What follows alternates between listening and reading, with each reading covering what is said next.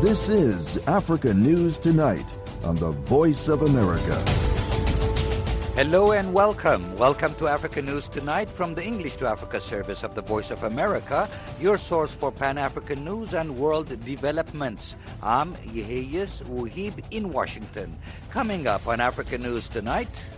And that's a massive step forward for us to show how committed we are in meeting international standards on money laundering and financing of terror, taking steps against those. That's Ismail Momniat, Director General of South Africa's National Treasury, talking about efforts to fight terrorist financing. Details coming up also. There is a call for international help in setting Libyan elections, and we get an update on the U.S. midterm elections. We'll have these stories and more on Africa News Tonight. We start with our top story. The COP27 World Climate Summit continues in Cairo. VOA correspondent Heather Murdoch is covering the gathering from Istanbul. She says there are controversies surrounding the event. She spoke with editor Kate Pound-Dawson today about a few of them. Yes, one controversy that has been in the news since this conference began, and even beforehand, was about human rights for political prisoners in Egypt. Now, it should be said that Egypt says they don't have political prisoners. They are all people that are held on criminal charges. However, a lot of people will dispute this. And there's one particular prisoner, Alaa Abdel Fattah, who has been in jail for most of the past decade, who has also been on a hunger strike since April, and more recently a thirst strike as well. He's Egyptian and British, and his family, some members of his family, have actually gone to the conference to advocate for his release. What protesters on the outskirts of the conference are saying is that human rights and climate justice are connected, and you can't have one without the other. And that's been a major theme of the conference, that it's not just about taking care of the climate, it's about taking care of the people that are their lives are being destroyed by the climate. So Abdel Fattah was a political activist since 2011, since the Arab Spring, and then he continued to be a political activist and stage protests and speak out for democracy. And even as laws tightened in Egypt against protesting, against political speech. And therefore he's in jail, and a lot of people would like him out. The British government has also been criticized for not moving fast enough or furiously enough to demand his release. And a lot of people, high-level people, President Biden included, have said they intend to talk to the Egyptian government about human rights issues, specifically political prisoners. A moment ago, you mentioned U.S. President Biden, and I understand that there is a little controversy or debate over his presence at the summit. Yes, President Biden's arrival is wildly anticipated and should be tomorrow. And he is expected to talk about innovative plans to help reduce emissions with American support. He's expected to talk about legislation that has been passed in the United States to reduce emission and support climate change initiatives. But one thing that he is not expected to do necessarily is pledge actual dollars and cents to developing countries who need money to recoup from climate disasters and prepare for new ones. This is a large theme of this conference, gathering money from rich developing countries to deal with the problems that mostly affect the poorest communities in the world. And it's a sticking point. It's very difficult politically. Everyone can agree on a moral level that this is what should be. Rich people should pay for poor people that can't pay for themselves for climate emissions problems that the rich countries made. However, on a political level and on a practical level, it's incredibly difficult. A lot of European leaders have already commented on this issue, saying Europe is contributing and planning to contribute more. And in thinly veiled comments, they have said that Western countries need to step up. And when I say thinly veiled, they mean the United States needs to step up. So there is expected to be a lot of pressure on the United States when Biden comes to talk about if the U.S. will will be contributing money to developing countries. There was VOA correspondent Heather Murdoch. She spoke with VOA's Kate Pound-Dawson from Istanbul earlier today. For the latest on COP27, check out voaafrica.com and voanews.com or find our reports on your favorite social media platform.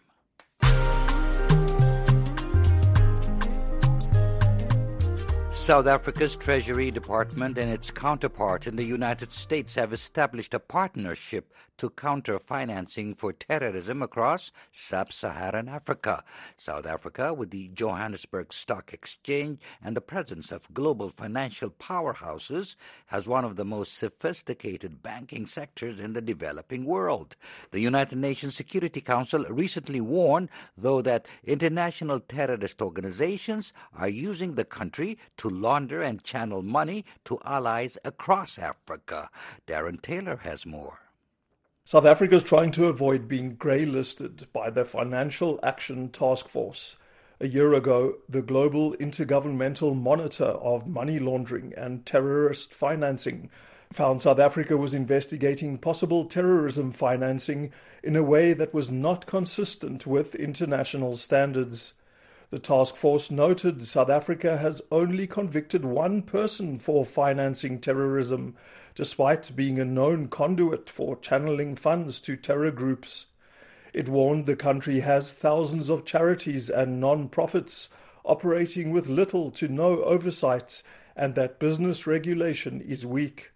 There is a path for us to avoid grey listing. It is narrow, but I've not given up. I think that there's a fair chance we could avoid it. Ismail Mamoniat is Director General of South Africa's National Treasury.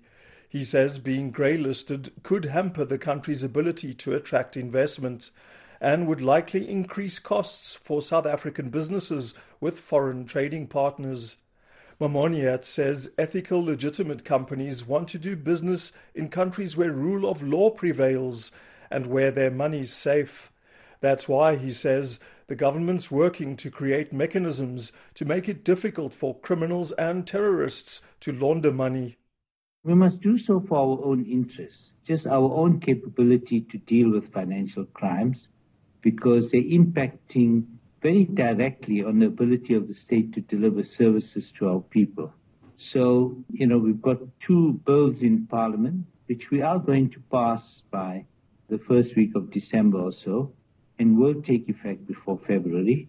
And that's a massive step forward for us to show how committed we are in meeting international standards on money laundering and financing of terror, taking steps against those. Mamoniat says the amended bills will give regulatory authorities greater oversight of money flows. He adds South Africa's law enforcement authorities soon will be able to work speedily to probe financial crimes. The government has invited financial authorities, including banks, from across Africa to engage with South Africa and the US. It's the first time that I'm aware it's an inaugural dialogue where we're able to chat and look at the challenges for us to understand what the U.S. authorities expect of their banks, and in turn, what our developmental and other challenges are. And this is quite important because world trade is dominated by the dollar. That's why the relationship between banks and their correspondent banks in the U.S. and other countries is critical, but particularly in the U.S. Mamoniat says he's not a security expert, but he knows that all organizations need money to function effectively, and if African countries are able to turn the financial taps off to terror groups, they'll save many lives. For VOA News, I'm Darren Taylor in Johannesburg.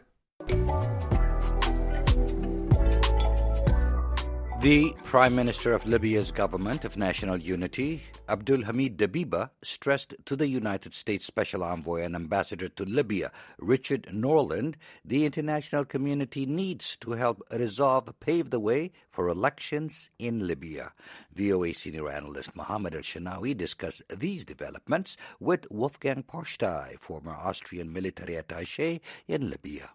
The current stalemate regarding the constitutional basis for the elections is mainly about who is allowed to run for president, who is allowed. Are dual citizens allowed, serving military officers like Khalifa Haftar, leading civilian officials like Prime Minister Dabeba? What about Saif al-Islam? The chairs of the rival parliaments of the HOR, Aguila Saleh, and of the High Council of State, Khaled al-Mishri, are running the negotiations, but they are not the ones to decide about these key questions. There is no way that the Misrata and the Islamists would accept the hated LNA commander Haftar or Saif al-Islam to run, regardless what al-Mishri says. On the other side, there is no way that the many supporters of Haftar in the east and in the south would accept that he is not allowed to candidate. The situation around Prime Minister Dabeba is quite similar. Right now, there is a German proposal for another Berlin conference to jumpstart the election process and to facilitate the stabilization efforts. I would say, since the blockades are within Libya and the influence of the international community, with the notable exception of Turkey, on the Libyan actors is very limited, it is highly unlikely that such a conference would bring much success on the ground. Like Palermo, Berlin 1, Berlin 2, Paris, much talk and promises, but next to nil impact on the ground.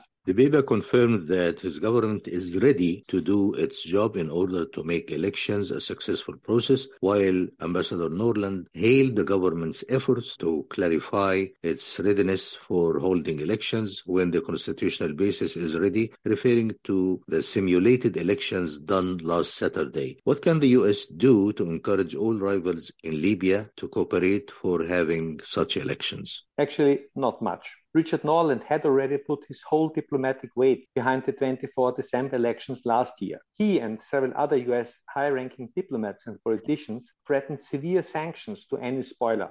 The elections were called off just days before the 24th of December, and nothing of the threats has ever materialized. So there is not much left to pressure or to encourage Dabeba, Saleh, and al-Mishri. Regarding Dabeba's confirmation and promises to support elections, one must also remember that he himself, his candidacy for the presidential elections last year, in contrast to the that time electoral law and in contrast to what he promised during the Libya Political Dialogue Forum, not to run for presidency, was one of the main reasons why the already scheduled elections did not take place.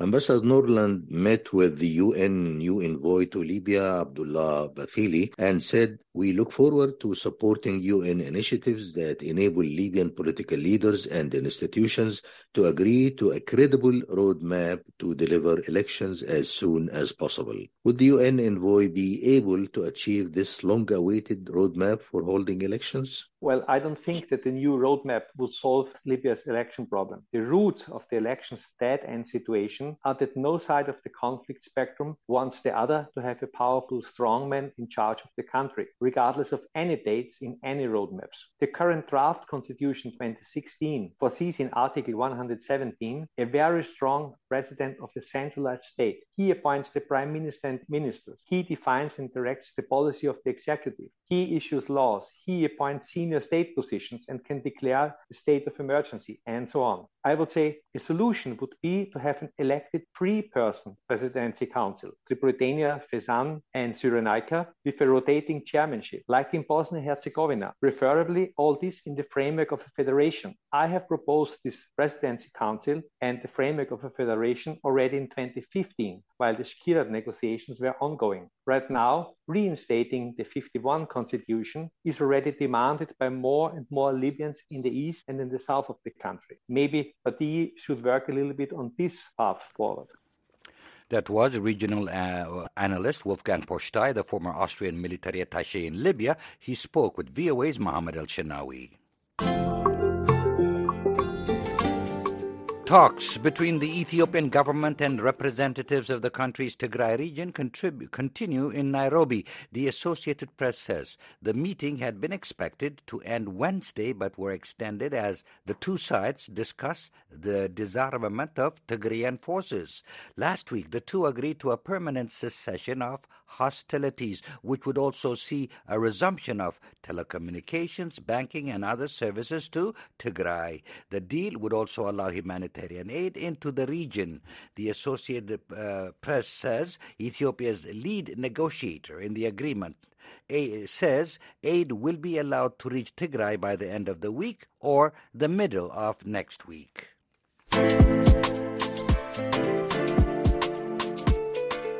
You're listening to Africa News Tonight on the Voice of America. I'm Yehiyus Wuhib in Washington. A court in Kenya has allowed prosecutors to withdraw a $60 million fraud case against the country's deputy president, who was elected in August. Juma Majanga reports from Nairobi, Kenya. In granting the request by the prosecution to withdraw the $60 million corruption case against Deputy President Rigathi Gachagua on Thursday, Anti-Corruption Court Magistrate Victor Wakumile cited insufficient evidence. Gachagua was charged with corruption in July of last year with 9 other people and companies and was released after depositing a cash bail equal to about $100,000. He has denied any wrongdoing. Earlier this month, Kenya's Director of Public Prosecutions, Nurdin Haji, asked the court to allow the withdrawal of the corruption charges against the newly elected deputy president. The court, however, has warned the accused persons that they may be rearrested in future over the same charges should investigators find evidence. A number of cases involving allies of President William Ruto have been withdrawn by prosecutors since Ruto was elected president and formed Kenya's new government. Juma Majanga, VOA Africa News Center, Nairobi, Kenya.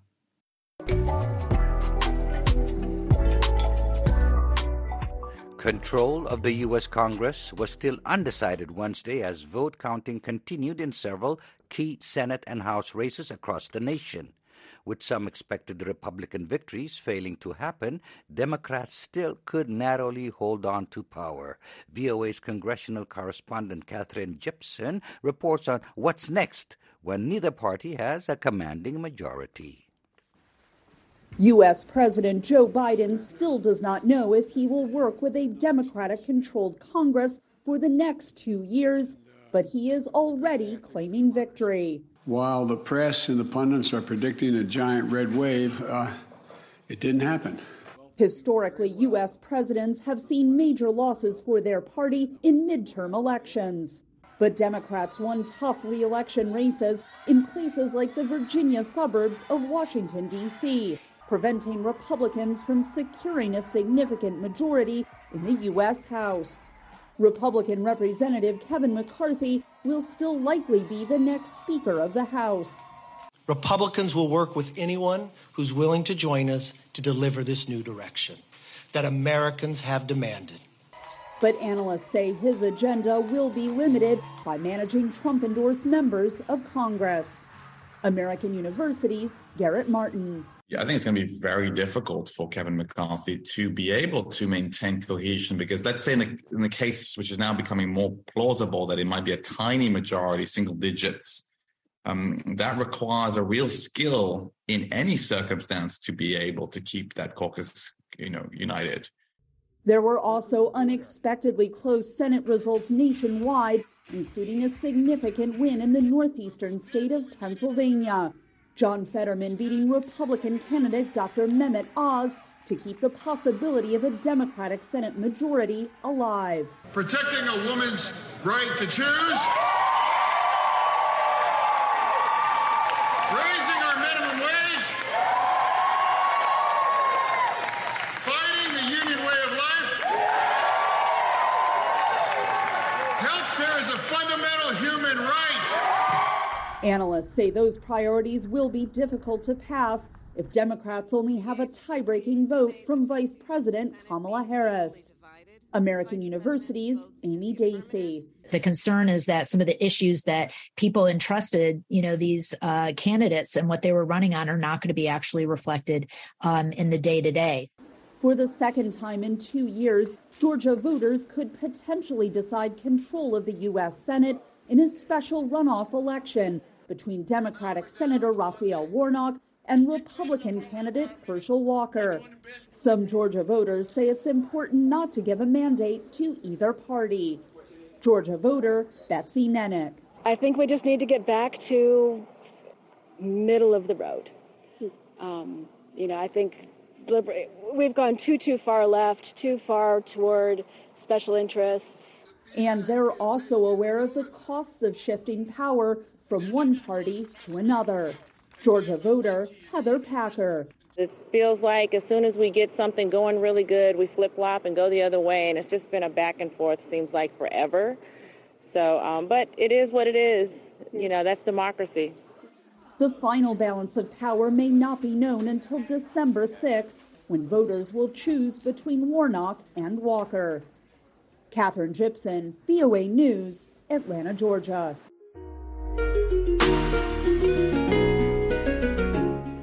In its latest directive to the news media, Somalia's government has told journalists to stop using the term Al-Shabaab in their reporting. Ahmed Mohammed reports from Mogadishu. How to describe a militant group? It's a question in Somalia, where for years the government and the media have tussled over how to refer to Al-Shabaab. In its latest order, issued Sunday, the government directed journalists to replace the word Al-Shabaab with Khawarij, which means a deviation from Islam. Deputy Information Minister Abdurrahman Yusuf Al-Adala says the directive is a government policy based on the advice of Islamic scholars. He says, we are Muslim people. After these men Al-Shabaab claimed to be Muslims and tried to use Islam wrongly, the Somali scholars reached a decision and concluded that the culture of these men is the culture of Khawarij, and therefore they are recognized as Khawarij. Samia Ali, a freelance journalist in Mogadishu, says the directive could put journalists who already work in a dangerous environment at even greater risk. She says the term Khawarij could endanger the lives of journalists who do not have protection or bodyguards and are not using bulletproofs. He adds, as the media is neutral, we urge the Somali government not to force the media to use the word and rescind its decision. The minister says the directive is not aimed at suppressing freedom of expression.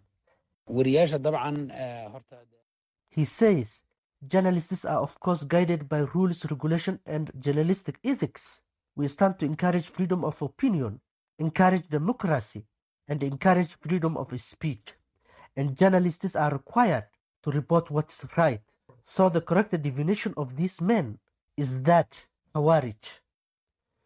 What we stand for is to protect the lives of journalists. Of course, every journalist is an enemy of these men, Al-Shabaab, and that is why they kill journalists and harass them. Somalia is one of the most dangerous countries for media, with rights groups saying militants are responsible for many media killings. A bombing in late October killed one journalist and injured two others, including a contributor to VOA's Somali service. Marian Saila, the executive director and the founder of the Somali Media Women Association, says such attempts to change how media refer to Al-Shabaab are not fruitful. She says, with these issues in place, the government orders the use of the word Khawarij and directs the media to use it. It will put Somali journalists in greater danger. It will cause fear and unrest, and it will increase the number of journalist killings because Al-Shabaab will directly target independent media, which they will see it to have sided with the government. Taylor told VOA that the journalists are not a party to any conflicts and should be allowed to operate independently. Saila says the media knows what's legal and what's not. So in my opinion, I don't expect the term Khawarij can be implemented. The directive comes weeks after Somali media protested a separate order on coverage of Al-Shabaab. Authorities later arrested the General Secretary of Somali Journalists Syndicate, Abdullah Ahmed Mumin, on what they say are security-related charges. Journalists have decried the directives, saying the actions put them in harm's way. Ahmed Mohammed for VOA News in Mogadishu. And that wraps up this edition of Africa News Tonight. I'm Yehia Suhibi in Washington. For all the latest developments on the continent 24/7, visit our website at voaafrica.com. On behalf of our producer Mokbilia Baro and our engineer Shogun Chung, Thanks for choosing the Voice of America.